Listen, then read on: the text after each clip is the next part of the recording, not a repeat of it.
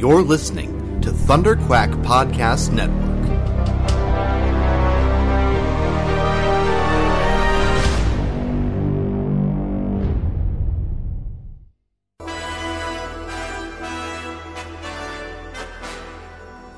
It may look like an ordinary podcast, but this one's bigger on the inside, and it can travel anywhere in time and space.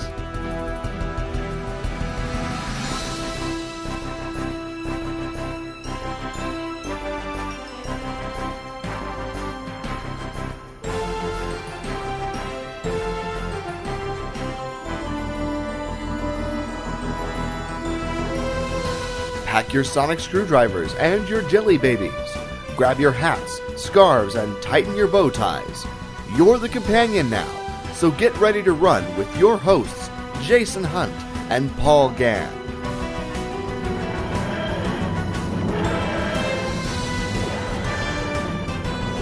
This is Talking Timelords.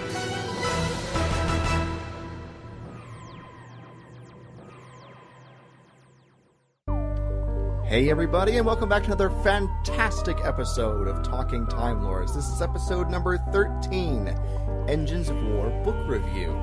I am, as always, one of your hosts, Jason Hunt, but this time I am not joined by my companion through podcasting time and space, Paul Gann, because he's moving. He'll be back next episode, but this episode I've got a great guest host, somebody that I've met at Phoenix Comic-Con, a couple of years ago. Her name is Molly. Welcome to the show, Molly. Hello! Woohoo. Little Dalek minions. Exterminate! Oh, so, we have a fun show for you. I've been reading a bunch of Doctor Who novels, and one of which is Engines of War, which features the War Doctor. I believe it's the only novel so far to feature the War Doctor, which makes it somewhat unique. Yes. I think I read something somewhere that they were working on another one or going to put another one out. I'd have to double check on that. I'll get back to you later. Awesome. But before we jump into the book itself, we wanted to set a precedent with our guests. We have a couple of questions that we're going to ask each of our guests as they come on the show. And Molly, congratulations, you get to be the guinea pig. I'm the William Hartnell of guests. Yeah. Yes, I love it. Oh, I'm going to have to remember that for our next guest. It'll be Patrick Trout. Yes. Okay. All right. It just has to be a space hobo. Yes. All right. So, first question. How did you get introduced to Doctor Who, and what about the show kept you coming back? Well, it was probably I had friends through high school just bugging me. You need to watch this. And I've never really been a huge fan of sci-fi. I've been more kind of on the fantasy side of things, Harry Potter kind of things like that. But then I had dated a couple of guys that were just really into the show and just kept bugging me to watch it. And after I kind of parted my ways with them, and I had seen bits and pieces of Tennant's episodes, I believe, like Creature from the and the Cybermen episodes, and sadly enough, my first full episode was The End of Time Part 1. Oh. Bad place to come in. Bad place. And so at midnight, I'm on Facebook. What the hell is going on here? And so basically spent the next week just trying to at least catch up to a reasonable point that I kind of understood it. And then subsequently just kind of, once I got caught up in Matt Smith came along, and it just kept going from there into Torchwood and Classic Who, and eventually the extended universe of the books, and onto my big thing in the Doctor Who fandom is Big Finish. It's the thing I will always champion. But yeah, it's part of it's the community too. That I'm part of AZ TARDIS, and which is one of the largest cosplay trading groups in the nation now. We're almost up to 1,000 members. Oh, nice. And so going to Phoenix Comic-Con and Tucson Comic-Con, and I've got Gown for 3 years, and I'm going to Long Island Who in November. It's a big family. It's essentially what it's become for me. Nice. It's so much beyond the show. Right. I definitely know a lot about that. I'm sort of getting into that aspect with Doctor Who, but as I've told you before, and as anybody who's listened to the show probably can tell, that's the way it's been with me with Star Wars. And since I have a Star Wars podcast that's been going on for a while, I'm much more versed in the Star Wars community than I am the Doctor Who community. But I'm eager to learn.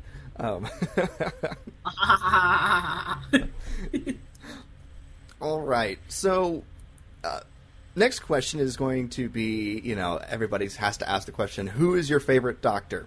And if you want to make it easier, you can split it up, favorite classic Doctor and favorite new Doctor, if you want to do that. Well, I mean, as I've said, that I started out with Tennant. Tennant was my first Doctor. I still love Tennant, but my heart will always belong to the Dr. Paul McGann.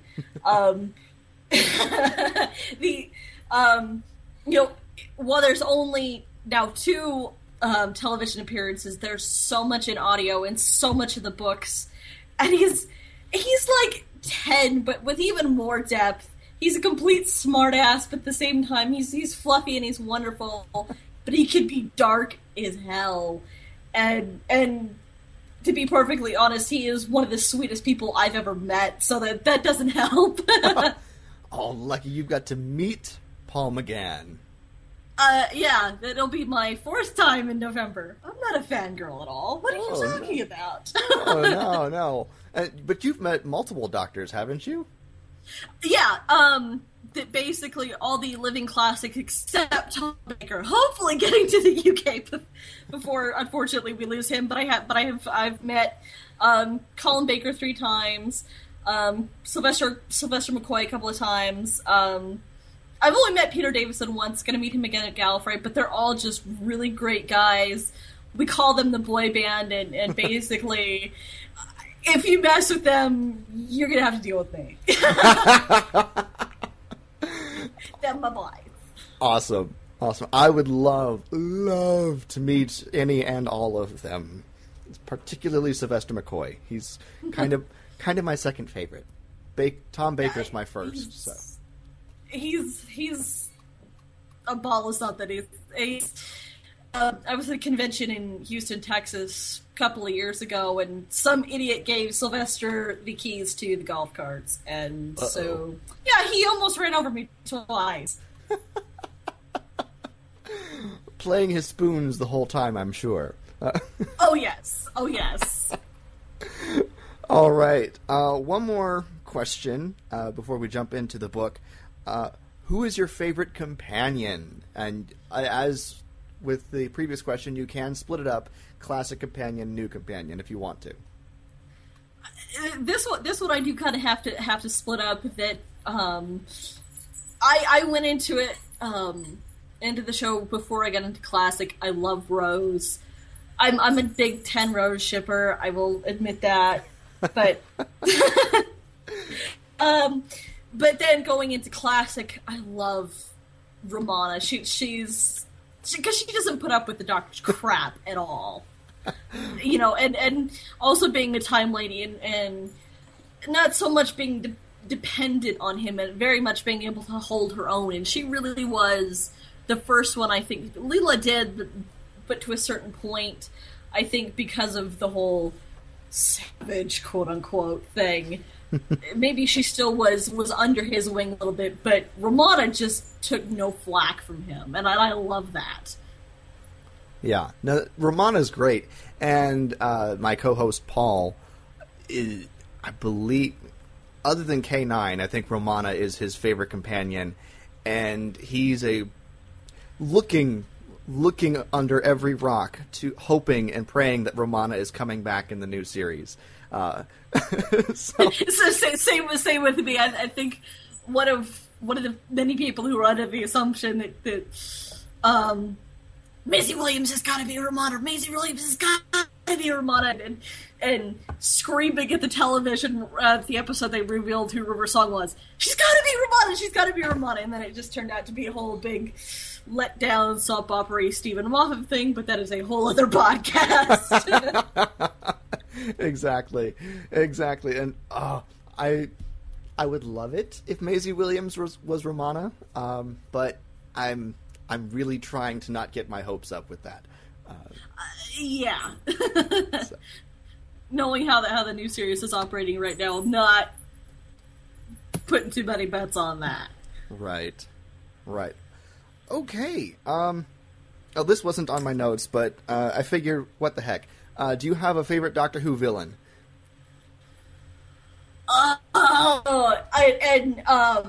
Paul Bradford from Ghost Hunters International, that he told me literally this: "You are high," because I said that Planet of the Spiders was my favorite classic episodes, and I love the Eight Legs. And I'm sorry, my dog is squeaking dog toys in the background. Named Lucy after Lucy Miller, the companion. Nice. But there's something about giant mutant intelligent spiders that's kind of cool. Maybe it's just because I'm a country kid and we're into that kind of stuff. But nice. I've never heard anybody say that, but I love the fact that it's not just, the same old. So, congratulations for being original. Well, thank you. You're welcome.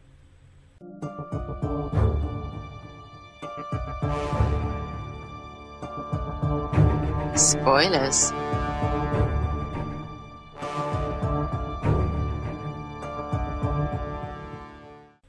All right. Well, I guess we can get into the book here. Before we jump into that, I'm just going to read the blurb that they have on the back cover, just to get all of you listeners ready and eager for the book. The Great Time War has raged for centuries, ravaging the universe. Scores of human colony planets are now overrun by Dalek occupation forces.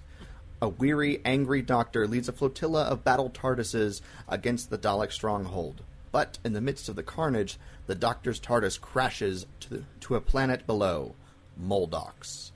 While the Doctor is trapped in an apocalyptic landscape, Dalek patrols roam among the wreckage, rounding up the remaining civilians.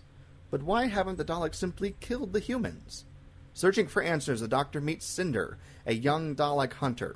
Their struggles to discover the Dalek plan take them from the ruins of Moldox to the halls of Gallifrey and set in motion a chain of events that will change everything and everyone.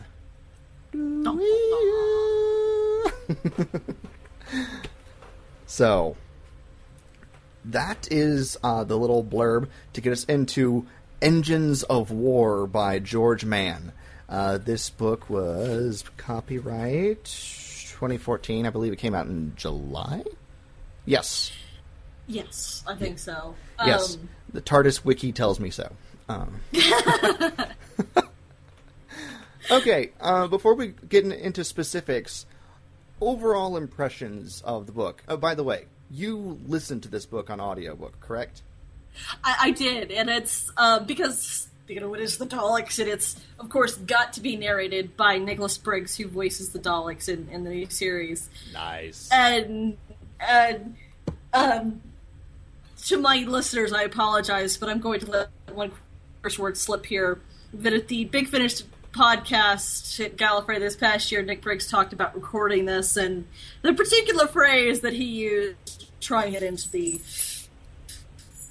of John Hurt and trying to get the voice down was, "What a exterminate, Dale Lovey." And I'm sorry, my imitation is absolutely horrid, but Nice. So, overall impression of the book, or audiobook, as the case may be for you. Did you enjoy it? Overall impressions?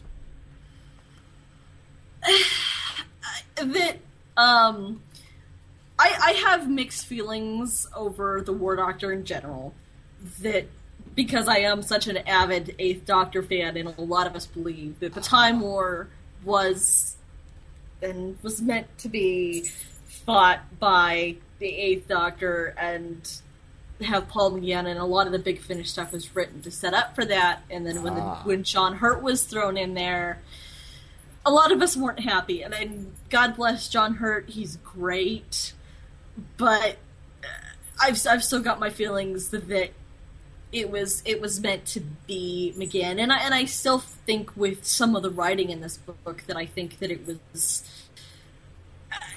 a little bit of that image of the War Doctor, but it still read very Eighth Doctor to me. With some of his quips and some of his darker moments.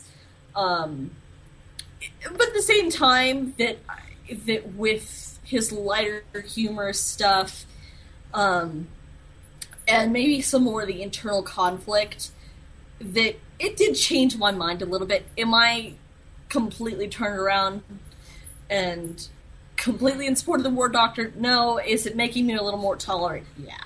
I think the book was a little bit slow at some points. I think particularly at the beginning with Moldox and stuff. Mm-hmm. I think once getting into Gallifreyan, kind of getting into my area, because I'm a big Gallifreyan history nerd.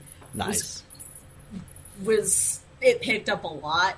Mm-hmm. It is like when Barusa shows up. Crap's going down, man. Oh, yes. Oh, yes. Yeah. Overall, I think from a perspective of getting more information, the Time War, it's great. In general, Okay. And you are perfectly entitled to your opinion. Everybody is, so. My overall impression is, as someone who is not well-versed in the Eighth Doctor at all, basically I've got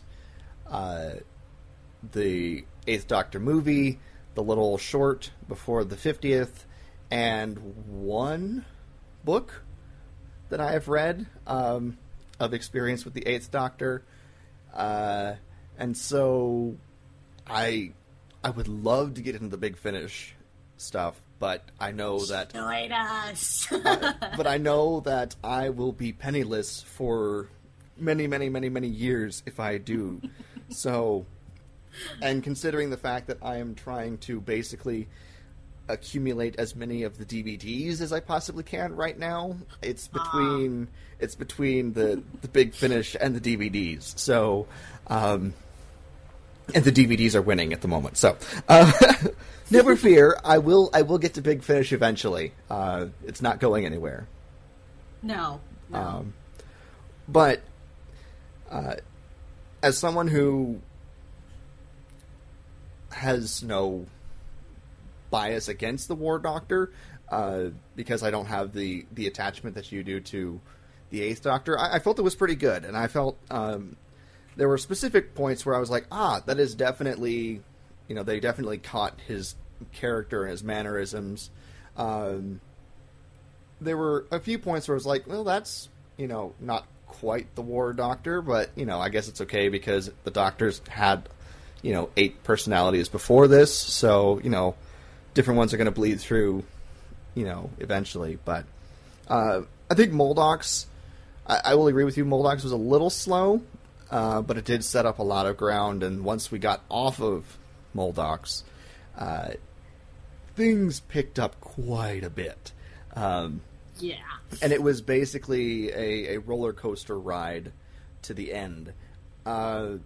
I would say that the overall tone of the book definitely felt like 2 or 3 episodes of the show. In most points. But, I don't know if that's just because I have a very vivid mental imagination when I read, and I'm basically, filming the movie in my head as I read the book. But I felt like it definitely could have been a couple of episodes of the show. So. Oh, yeah, definitely. I think it definitely even at least 2 to 3 parts, kind of maybe Muldock's being almost like Utopia, leading into what would be Sound Drum's Last of the Time Lords. Or even to the point where it would be like the classic series being a serial of 4 to 6 episodes, or box set and big finish, and like that. I think that it was set up well to that point. Again, it just kind of dragged on little point in some points where I'm like, wait, what just happened? Then you get distracted by something else, and you're just kind of skimming. You want to get to the meat of it, right?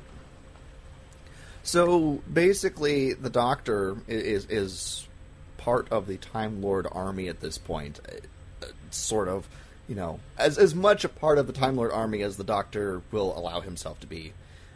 He's leading a bunch of battle TARDISes to the Tantalus Eye, which is, of course, taken over by Daleks. It's the Time War. Of course, Daleks are everywhere. The Tantalus Eye, how would you describe it? It's basically like this big time rift nebula thing-ish? Am I... Yeah. It's kind of, basically, I would explain to someone who may be unfamiliar, would be kind of like the Medusa Cascade on a larger scale.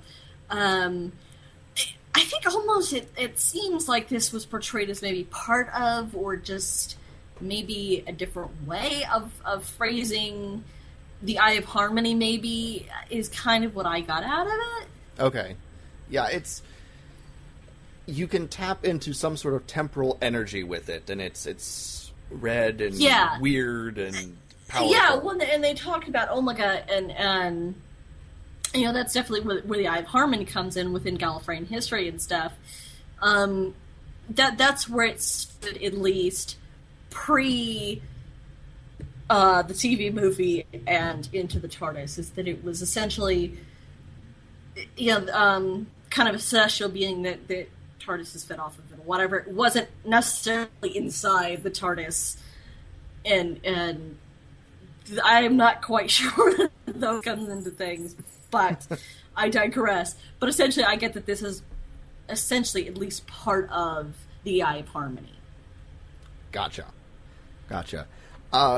The Doctor and the fleet that he's helping to lead get ambushed, and his TARDIS gets damaged and basically just nosedives down onto the planet Moldox, where he almost squishes a young woman rebel fighter who's got herself a Dalek gun stick and is shooting Daleks, named Cinder. What did you think of Cinder as a companion for the War Doctor in this story? I think at the beginning she was a little wishy-washy, but I think certainly once she gets established with the Doctor, she is very almost like Romana and can hold her own. It's that she's like, okay, are you sure you want to do this? Here are, almost the repercussions of what's going to happen. Do we want to die doing this? There's a great moment at the end that I love, that it's almost an expanded thing of what a companion feels later on in their travels with the Doctor. It's like, okay, things can be changed. Something can be done in this universe. She talks about, that they're not just fighting this pointless war against the Daleks, and that they're just trying. Essentially, killing the Daleks is almost just trying to keep the invasion down and pest control. That it is worth fighting, and that maybe something can be done for the greater good. Right. But she's not very pleased to see the Doctor when she finds out that he's a Time Lord. No, it's certainly not the reaction that Cass had the night of the Doctor. Mm-hmm. But no, she's not pleased with him. She's like, okay, I don't like you. But it wasn't quite. I don't want to say Cass was overly dramatic, but she kind of was. Yeah, I'd rather die than get in your TARDIS. Okay, that can be arranged. Fine, I'll take propaganda myself.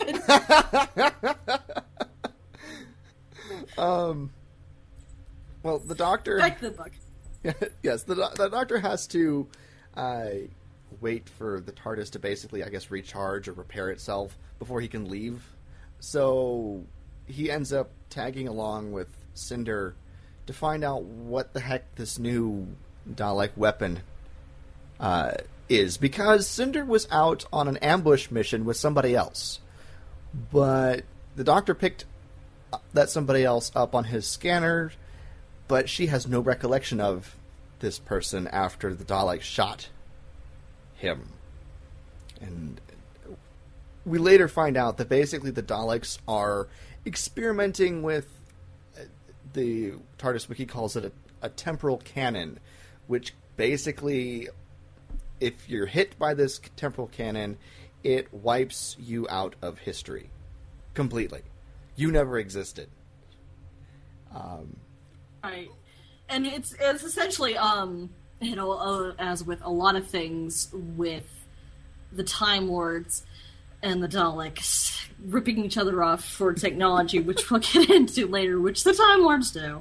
That there's something, I am completely blanking on the name of it, I'm looking it up right now, but there's something very similar to what the Time Lords have that was eventually banned during President Romana's presidency, that essentially, out of punishment, that these people are basically eradicated out of time, which leads to the events and Zagreus and stuff. But I'm forgetting the name, but it's I'm forgetting the name of it.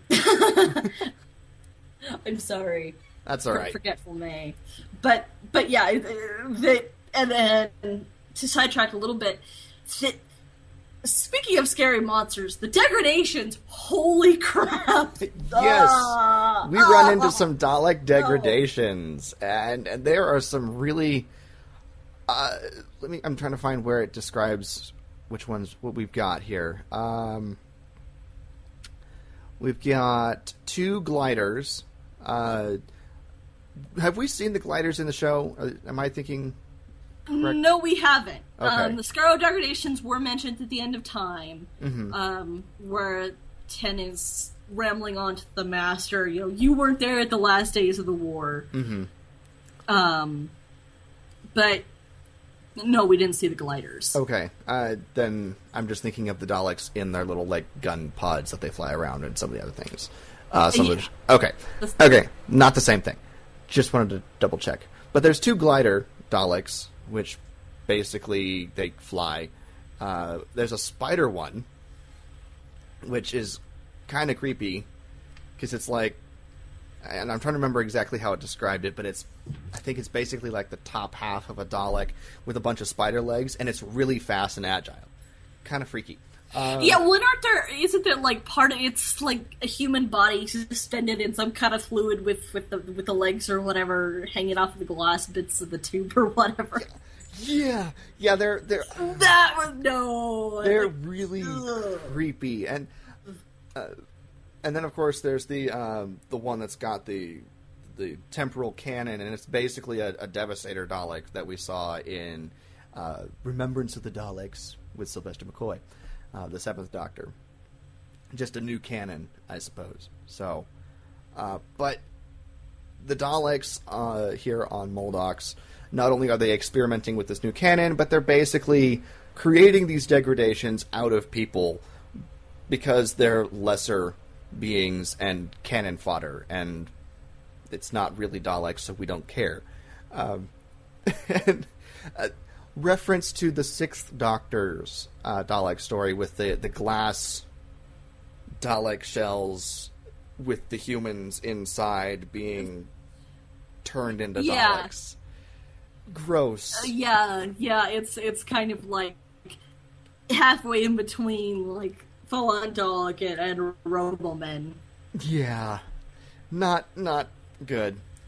So, of course, the Doctor and Cinder have to completely wreak havoc at the Dalek prisoner base there and stir up trouble before they escape.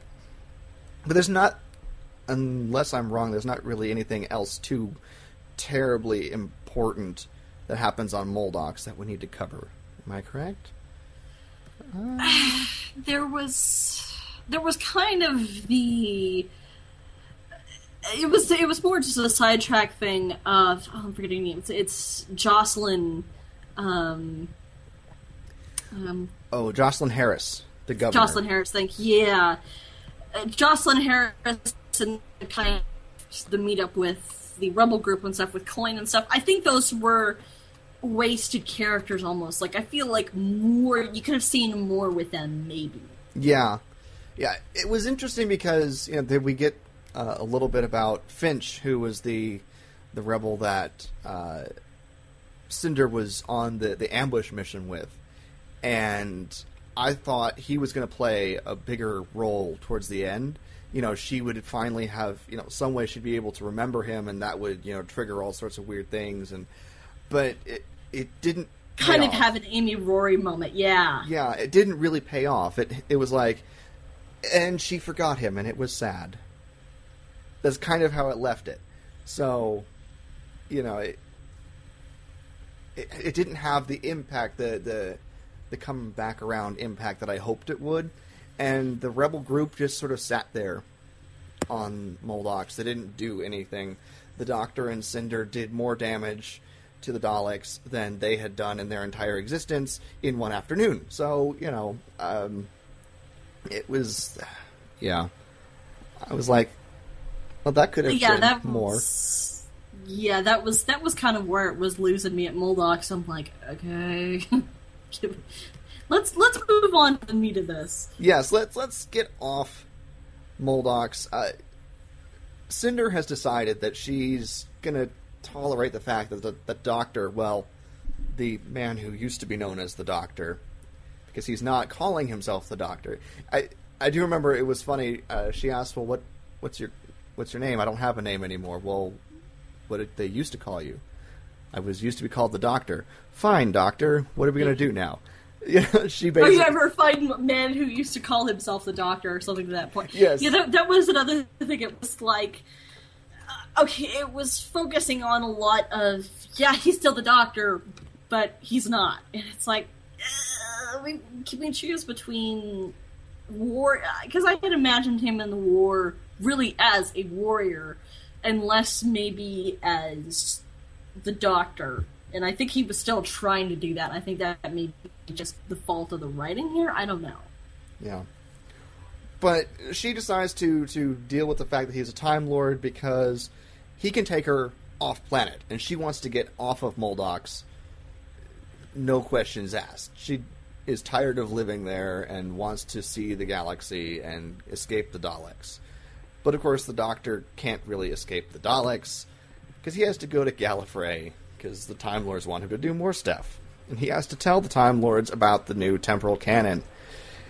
And we get into a whole bunch of stuff here, where the Doctor basically has a new adversary in the Time Lords with a character by the name of Karlax. Rassilon shows up, and he's not exactly right in the head. He never was! Right, they should never have resurrected him for the Time Lords, because he's horrible. Did I say that out loud? Yes, I did. He's a horrible, horrible human being. Time Lord. He's not a human being. Anyways. Shame on you. Anyways. But,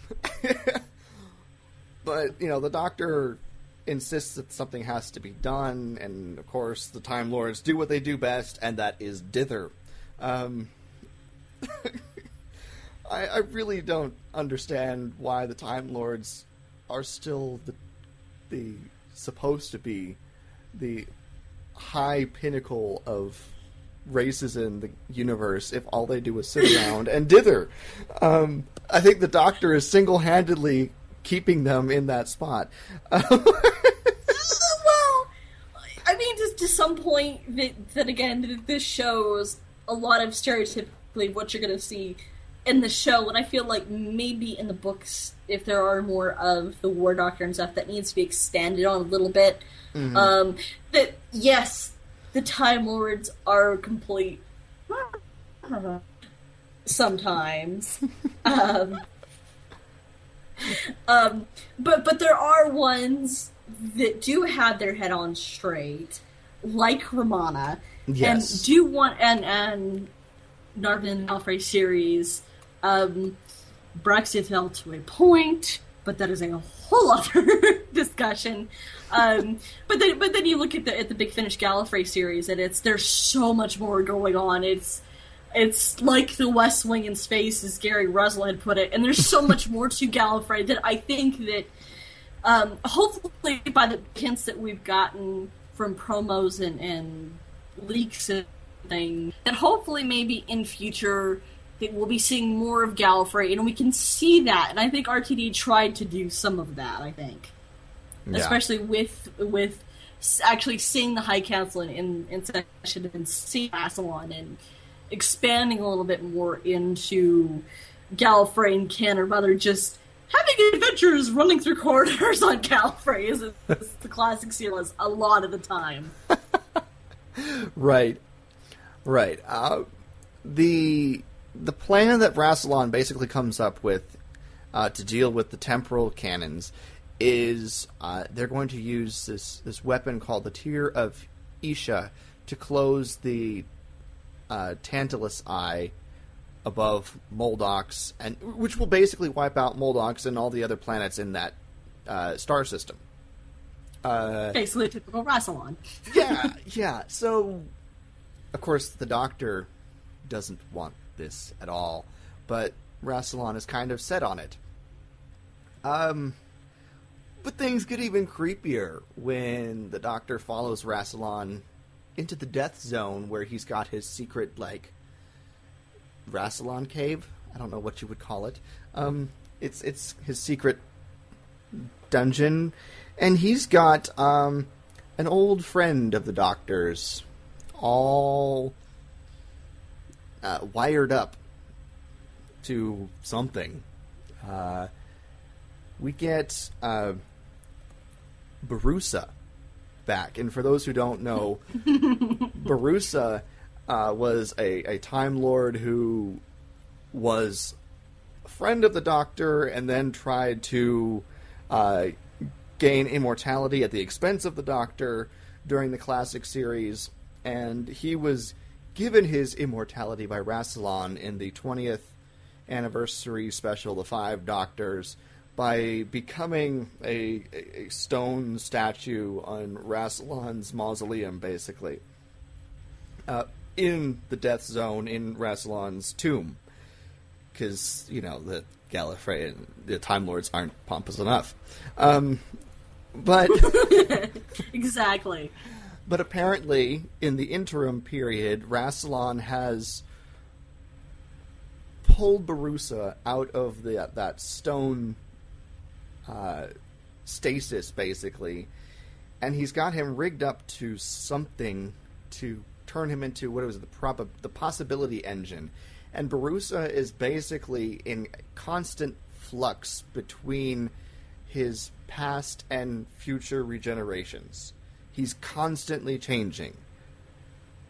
And he can see all these different things in the time vortex and can basically predict all sorts of different futures and possibilities.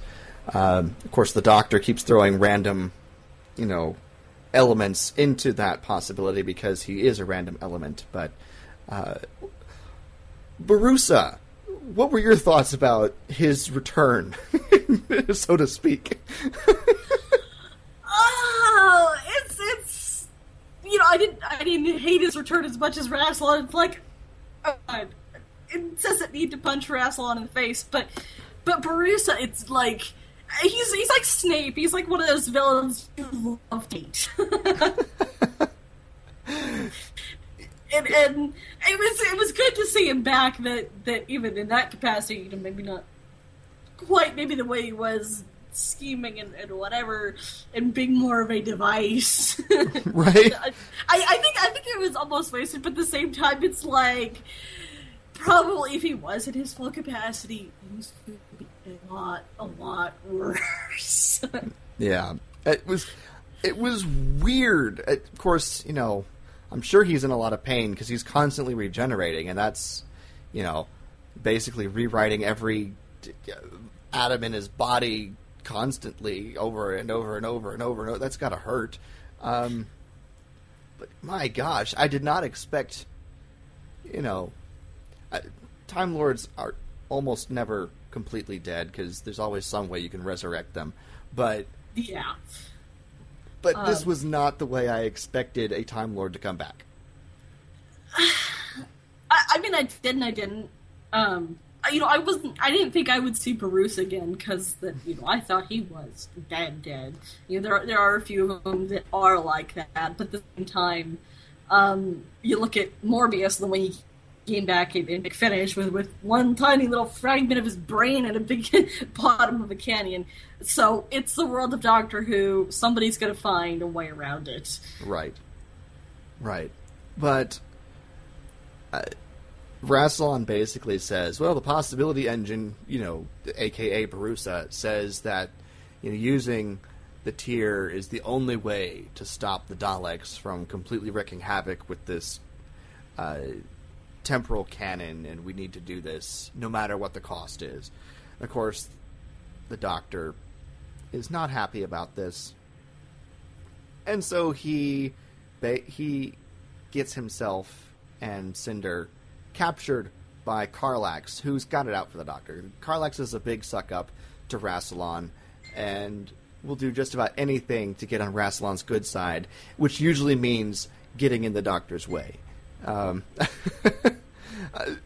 Karlax, what did you feel about him as a character? Again, as much of a suck-up and a little toad is, I kind of liked him. I know. He was interesting. He was definitely one of the more interesting characters in the book. Cinder, of course, is pretty high up there because she's the new companion. But other than Cinder and the Doctor, probably Karlax was the most interesting and most fleshed out of the characters in this book. A pain in the butt, but to deal with, but really kind of fun to see him get in the way. Foil almost, right? Because you don't expect the kind of smart ass quips out of Rassilon, and that you look at the Castellan, and then the Five Doctors, or not Five Doctors, it was Invasion of Time. I'm sorry. Getting my Gallifreyan stories mixed up here. But then again, and then looking to Van Cell in Big Finish, I think Karlax definitely provided that. That there needed to be. There needed to be that character that everybody related to. It's like, oh God, shut up. Right? Nobody liked him. Him. No. And he was okay with that for the most part. Yeah. He enjoyed being an asshole. Yes, he did. Of course, the Rassilon sends the Tear off with his fleet to go destroy the Tantalus Eye, blah, blah, blah. The Doctor and Cinder manage to escape and steal the TARDIS back in order to stop the Tear from reaching Moldox. And Rassilon sends Karlax after the Doctor, because, Karlax is the one that he can trust to always get in the Doctor's way. To do his dirty work. Exactly.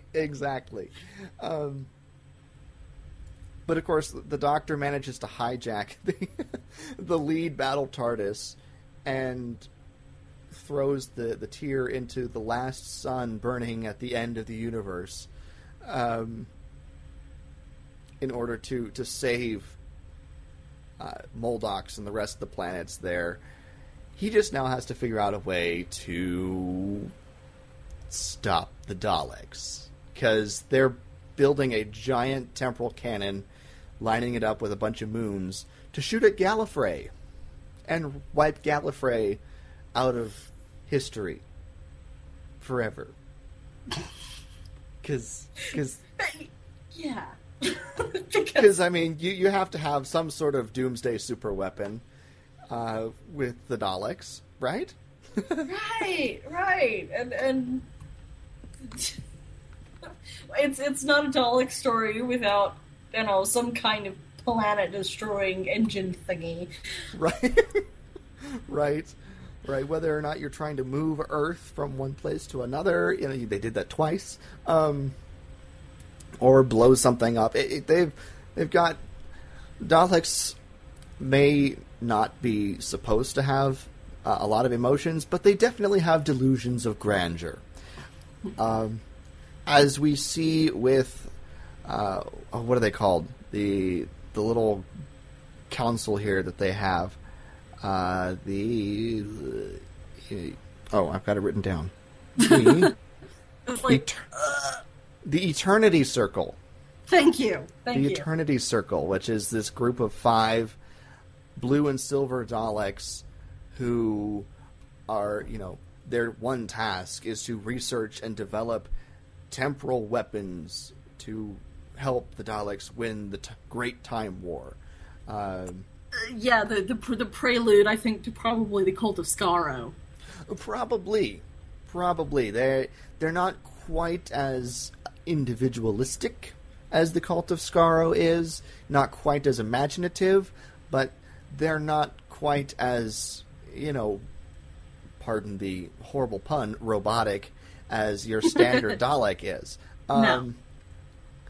Because, they do end up capturing the Doctor at one point and decide that basically he is going to be the Predator Dalek. They've got this giant Dalek suit, and he's supposed to go in it, because if the great Dalek hunter was turned and used by the Daleks, they would be unstoppable, or something to that effect.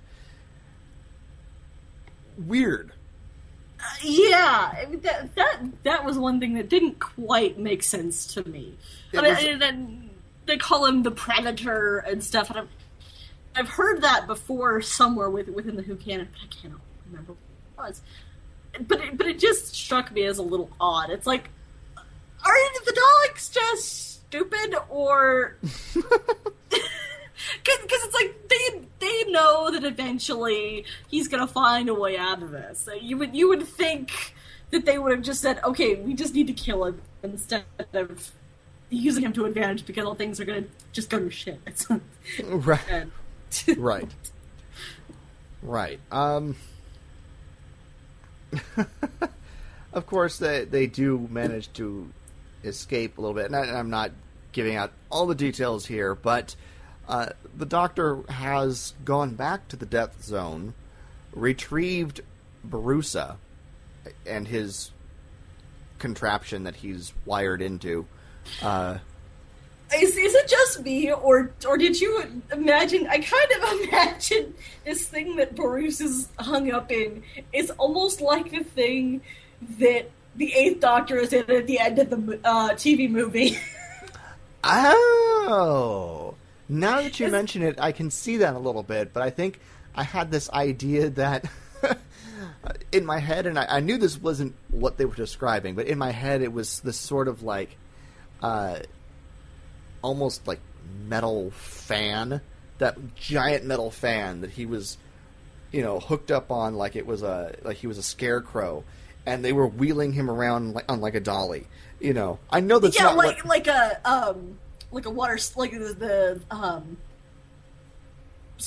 the water they use like on bayous and stuff. I can't. Yeah, one of those things. But yeah, he's wired into this contraption that's supposed to help him. That's supposed to keep him in this constant state of regeneration and flux, so he can see all the possibilities. Karlax, of course, gets in the way. He gets himself hurt enough so that he's regenerated, and mad enough that he wants to shoot the Doctor. And of course, the Doctor is getting ready to basically win the day here and try and set everything right, and Karlax is going to kill the Doctor. And guess who has to save the Doctor's life at the expense of her own? Yep. Cinder. See, yep. I was kind of hoping that they were going to keep her alive and have at least one more story with the two of them. You know what? But it was a Time War novel, and I knew that was coming. Yeah. What But yeah, what did you think? Because obviously, as she's been shot and she's dying, the Doctor dematerializes the TARDIS from the inside the Dalek command ship, but he leaves Karlax standing there. He dematerializes the TARDIS around Karlax, and just leaves Karlax standing there in the Dalek command ship with the Eternity Circle. And I think that is one moment where he definitely came to one of the points that I think probably later on that the Ninth Doctor, would regret. I think, but that was more fun to see from the War Doctor in this instance. I think that no holds bar, has no mercy. And this is one of those moments where I go, okay, this is where McGann could have been great, and this is where McGann's Doctor could have been, might not have done that. Things that happen within Big Finish and other companions dying, and wanting vengeance for that. Oh dear. Yes. Anything involving Nick Briggs, people say, "Oh, Stephen Moffat," so much feels. I'm like, no, Nick Briggs will tear at your heart and stamp on it. But anyway, that I don't know. I would have liked to. Maybe he escapes, and we may see more from him in equivalent novels if they're already. But I almost wish he would have been that foil later on. That we could have had. We didn't have to get reacquainted with other characters. But we don't really get a full, end to him. It's just the Doctor leaves him there. Yeah, and it's like, you kind of suspect that he's going to be killed, but at the same time, I don't know. See, I almost wondered if the Eternity Circle would have just decided to, well, the Doctor escaped, so let's stick this Time Lord in the Predator Dalek. Yeah, well, and we can't get quite some... Because Daleks don't have emotion, we can't get quite so annoyed by this guy. Right? But still, see, if Karlax was the Predator Dalek, all he would want to do was destroy the Doctor, and I could totally see him coming after the Doctor again and again and again. Exactly.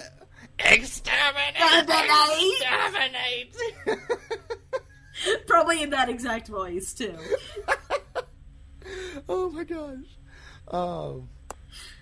But, of course, the Doctor has a chance. He's got one chance here with Barusa to either save Cinder's life or save the Tantalus, Eye, and Moldox and all the other planets. And he's waffling back and forth on what to do. But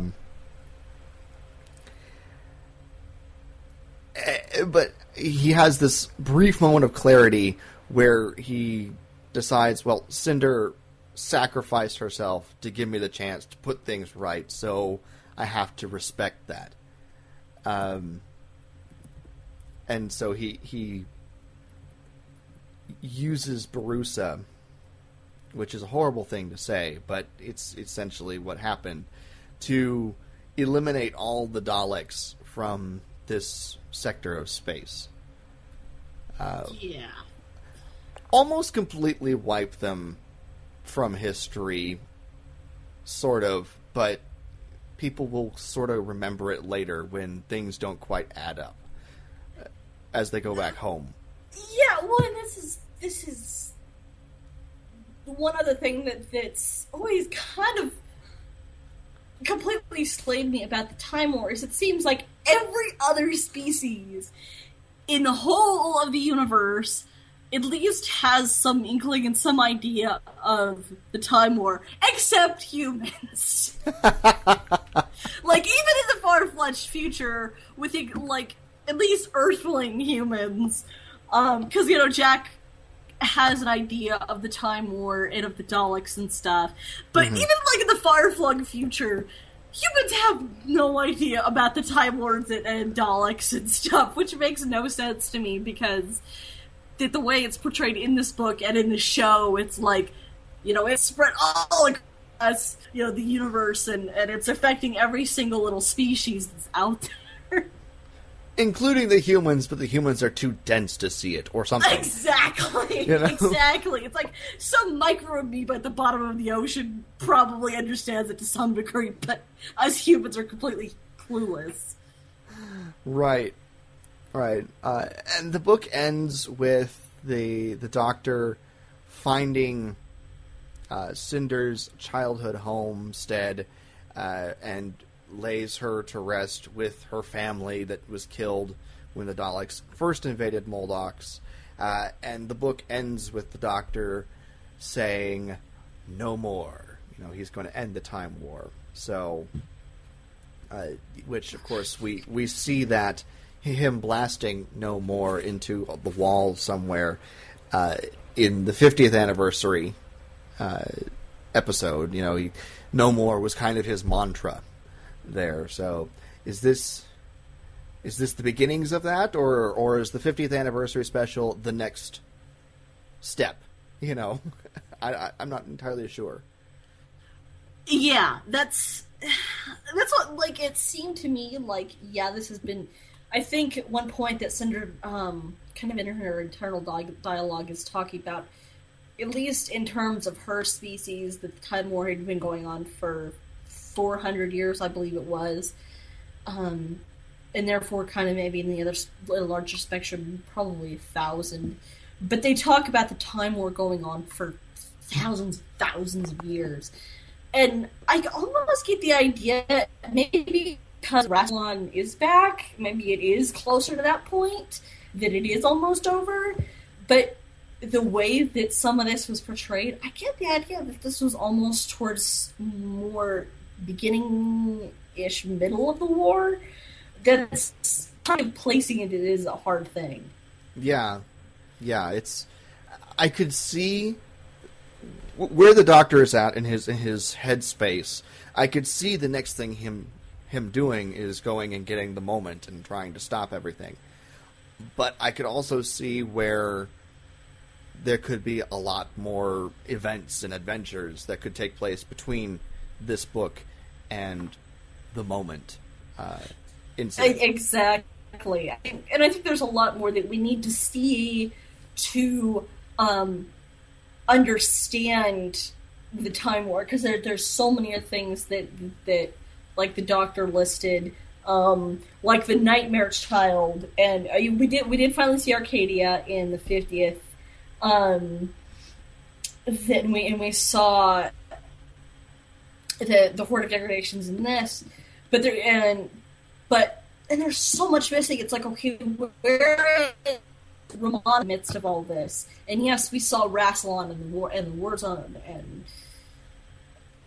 and all the other stuff, but it's like there was a lot missing to it. I think there was a lot kind of missing in the continuity, I think, between everything, and I know that's hard to do. I'm just a pedantic curmudgeon about canon, and anyone who knows me knows that I am like that. And then that's kind of where that goes into the whole Eighth Doctor thing. But it's like also that talking about, oh, what was it called? One of the devices was essentially a stellar manipulator, which we see. I don't believe we see it in the show. Maybe, I think, at one point during Trial of a Time Lord. But I know that it's in the Big Finish stuff, and it's just, I don't know. Like I said, I have mixed feelings. It's great to have the information. Right. But I just wasn't getting a whole lot. I think that, again, the War Doctor lacks that depth and that, I think, ability for the audience to grasp onto him, to say, okay, this is my doctor, for the audience too. Maybe that's not his purpose. I don't know. Right. Well, the other thing with that is he's basically had, he showed up in the last 2 seconds of the episode right before the 50th. And he was in the Doctor, Yeah, Name of the Doctor. And then he was in the 50th anniversary special, and then he's been in this. That's kind of it. So he's still, if we want to look at him as a new Doctor, a new regeneration, he's still basically only had 2 episodes for us to get used to him.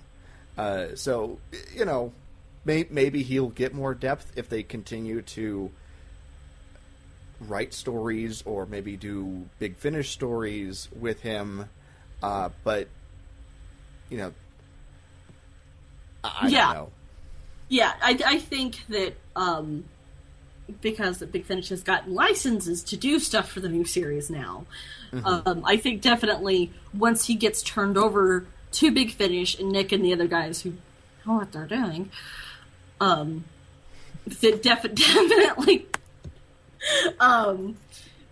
definitely things will pick up with him, I think. Again, like I said, it made me a little bit more tolerant of the War Doctor. Is it completely turned me around and I wasn't picturing the 8th Doctor through this? No. It's made me more tolerant, but, Right. So, at the end of this book, who was more the villain of this book? The Time Lords or the Daleks? Because...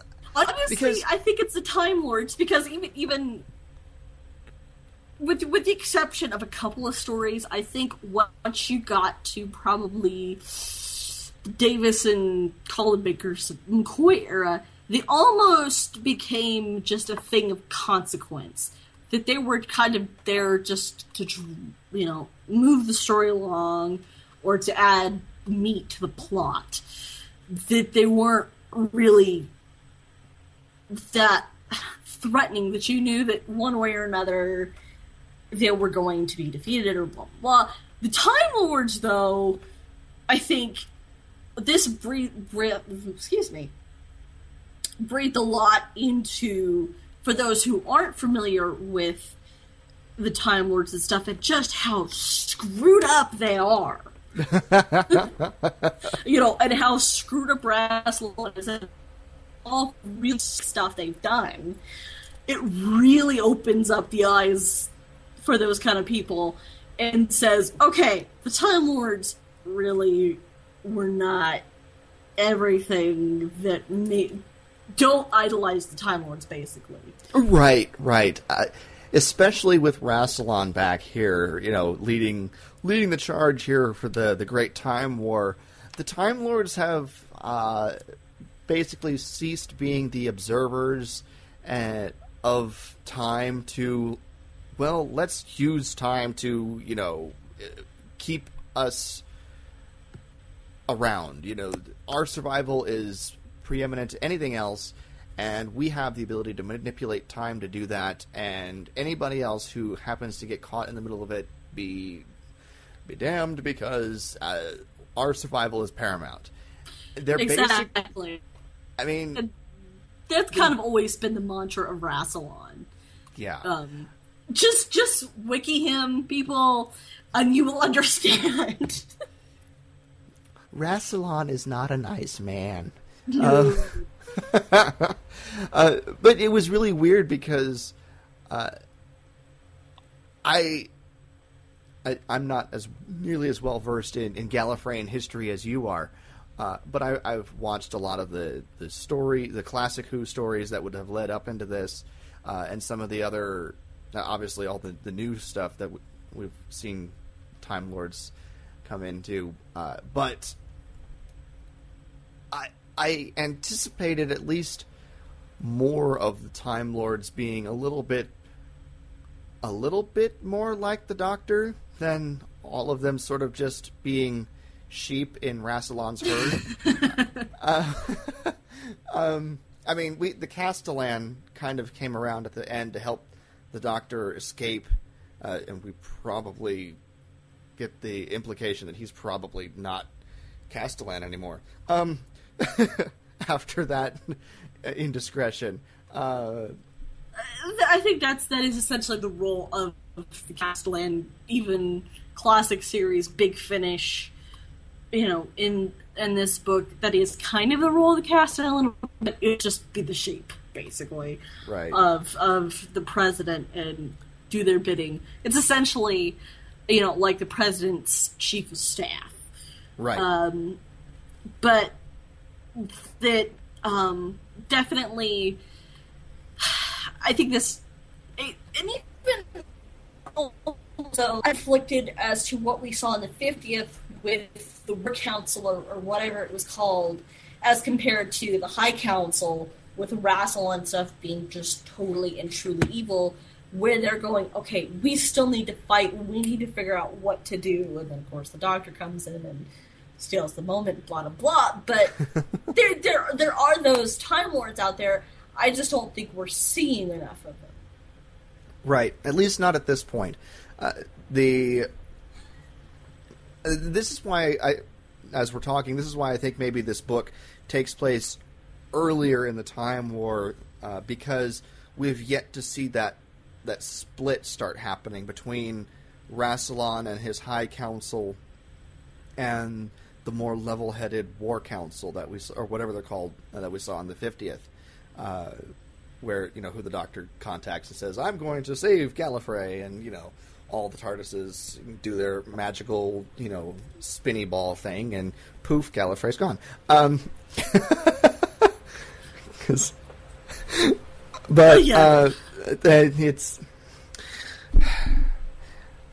gotta catch them all.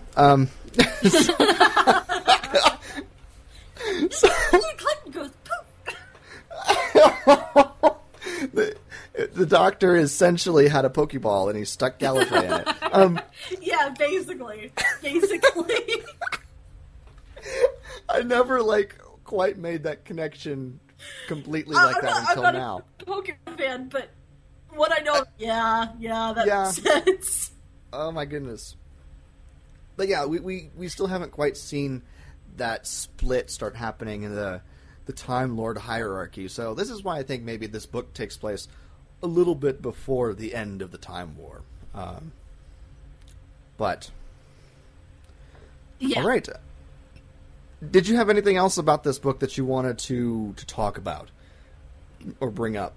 Well, I definitely, did you see that, Rassilon is trying to get the Doctor to find and bring back the Master, which is definitely going to play into, his resurrection later on.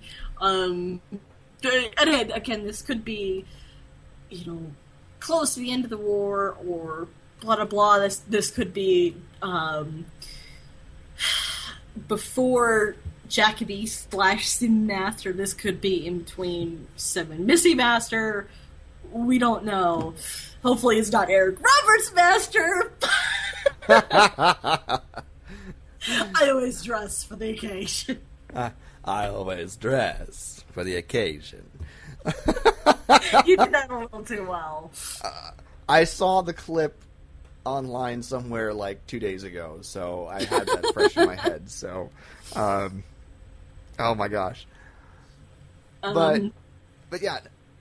Oh man, I wish we had Derek Jacoby, however you pronounce his last name, as the Master for more than 5 minutes. If you want to hear more of Derek Jacobi as the Master, scream at the Schalke. It's some people canon is canon, a lot of us don't.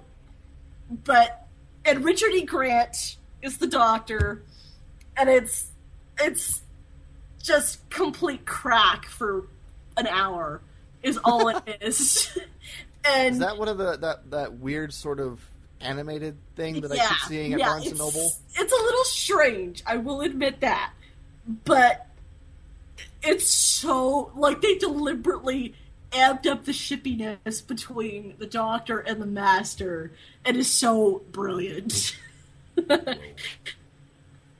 Weirdness. Awesome.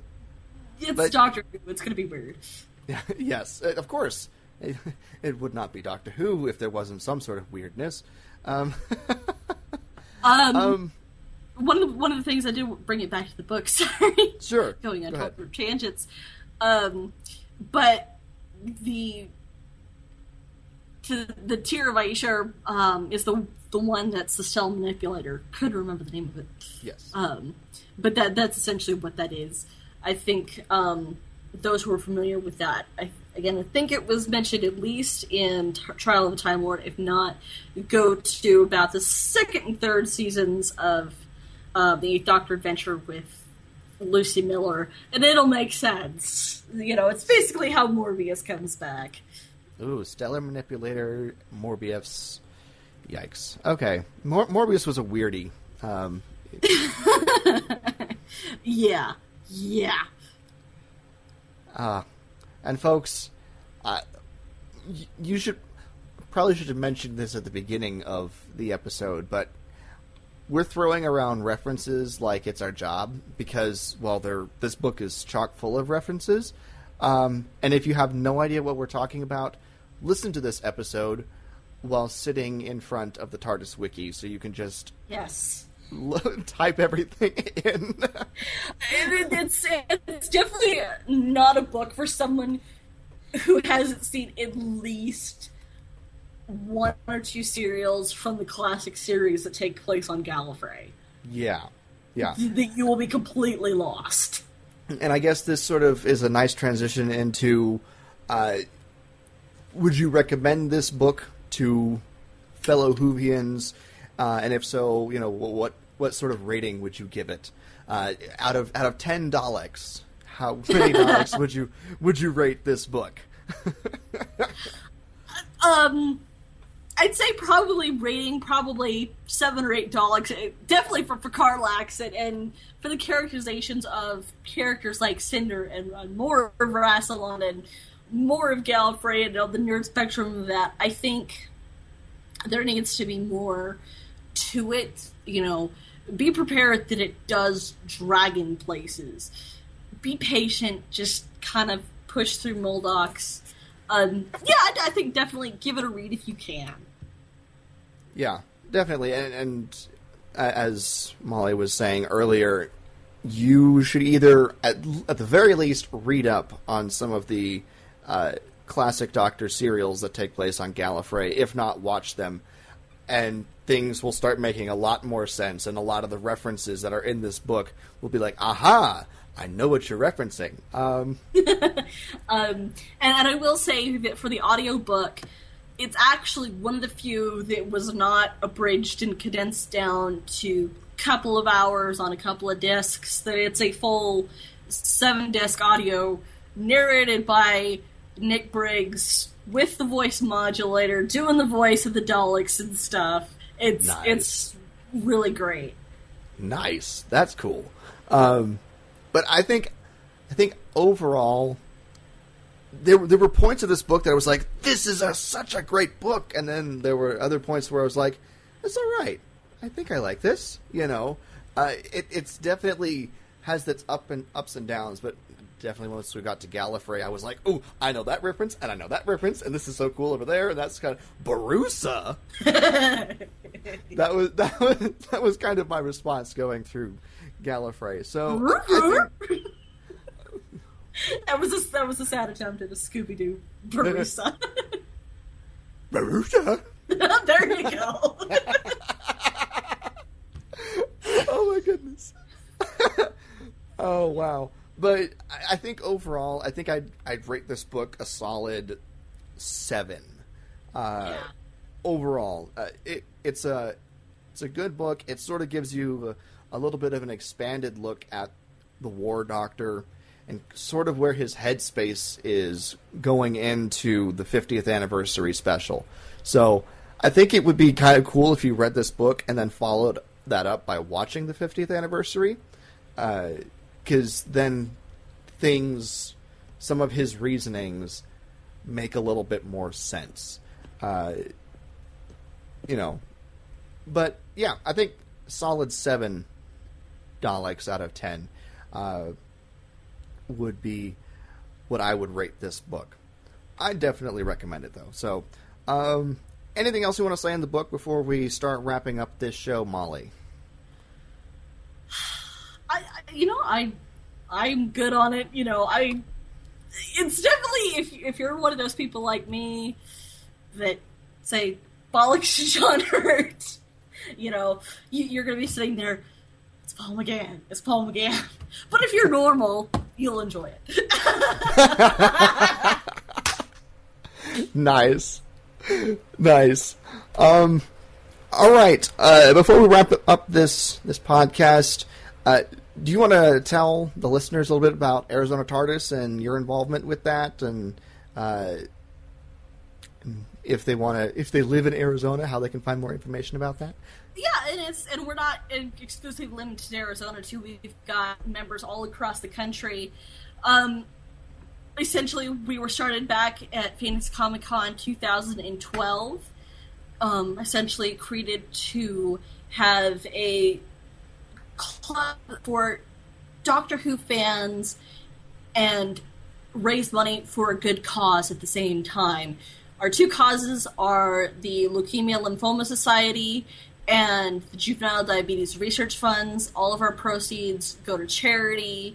That our big events during the year are Phoenix Comic Con, Tucson Comic Con, that we do different stuff in between. Like a couple of weeks ago, our Phoenix group was up at Samurai Comics doing the Doctor Who Day. Down here in Tucson, we will be at the Elcon Century Theater on September 15th doing the Dark Water, Death in Heaven screenings, and that at Cannon Crown Pub and Restaurant the 17th for Geeks Who Drink Doctor Who pub quiz. Come out and have fun with us. Probably going to have a costume contest. And like I said, it's just become a huge community for the rest of us, and we'd love for you to come out, come help us out, come have a great time. I've met some of my best friends through this group, and being able to do charity at the same time and do some good out there, it's a good thing. Yes, and I do have to say, one of my favorite things at Phoenix Comic Con earlier this year was going up and being able to walk through the TARDIS that you guys had to your little booth area, because for those who want to see pictures, I think we've got some up on our Facebook page, and I'll give you the link for that here in a second. But they basically had the Arizona TARDIS area walled off with these blue curtains, and in one corner of the area sat the TARDIS with its doors wide open, and you would walk through the TARDIS to go in, and right there in the middle was the console, and then they had all their props and all their cool stuff and everything that you could take pictures of hanging out around there, and it was almost like you were walking into the TARDIS. It was really fun. Yeah, we've got at least 2, sometimes 3 working Daleks. We've also got another one of the special weapons Daleks that is on loan from us from Paul Bradford. We've got a full console at Phoenix Comic Con and at Phoenix Comic Con Fan Fest. We do photo ops with backdrop from the classic series console, and it's just a good time. Come out and join us. Stick on a Cyberhead. Our leader Duncan, he was running around in his Judge Dredd gear, towards the end of the day, Saturday, and at one point he was tired and he's sitting at the corner of the TARDIS and he just sticks the Cyber head on, and so he was Cyber Dread. That's great. Yeah, so if you want to check us out at facebook.com/AZ TARDIS. Excellent. And if you want to check out more information about Talking Time Lords, you can visit us on our Facebook page, facebook.com/Talking Time Lords. Our Twitter is @TalkingTimeLord, because one more Talking Time Lords was one character too many. You can email us at talkingtimelords@gmail.com, and our website, of course, which is the home for everything Talking Time Lords, is talkingtimelords.com. Pretty self-explanatory there. So, thank you so much, Molly, for joining me on this episode and filling in for Paul while he's in the midst of stressful moving situation. Thank really you for appreciate having me. Awesome. Thank you for having me on. You're very, very welcome, and I'm sure this will not be the last time we have you on the show. Maybe next time Paul will be here too. So, all right. Well, everybody, thank you so much for listening. That wraps up this episode of Talking Time Lords. It's been episode number 13, Engines of War Book Review. For Molly, I'm Jason. And until next time, may you hope far-flung hopes and dream impossible dreams. Thanks, guys. Talking Time Lords is a proud member of the Thunderquack Podcast Network. Visit thunderquack.com to see their entire catalog of podcasts, or visit patreon.com/thunderquack to help support the shows.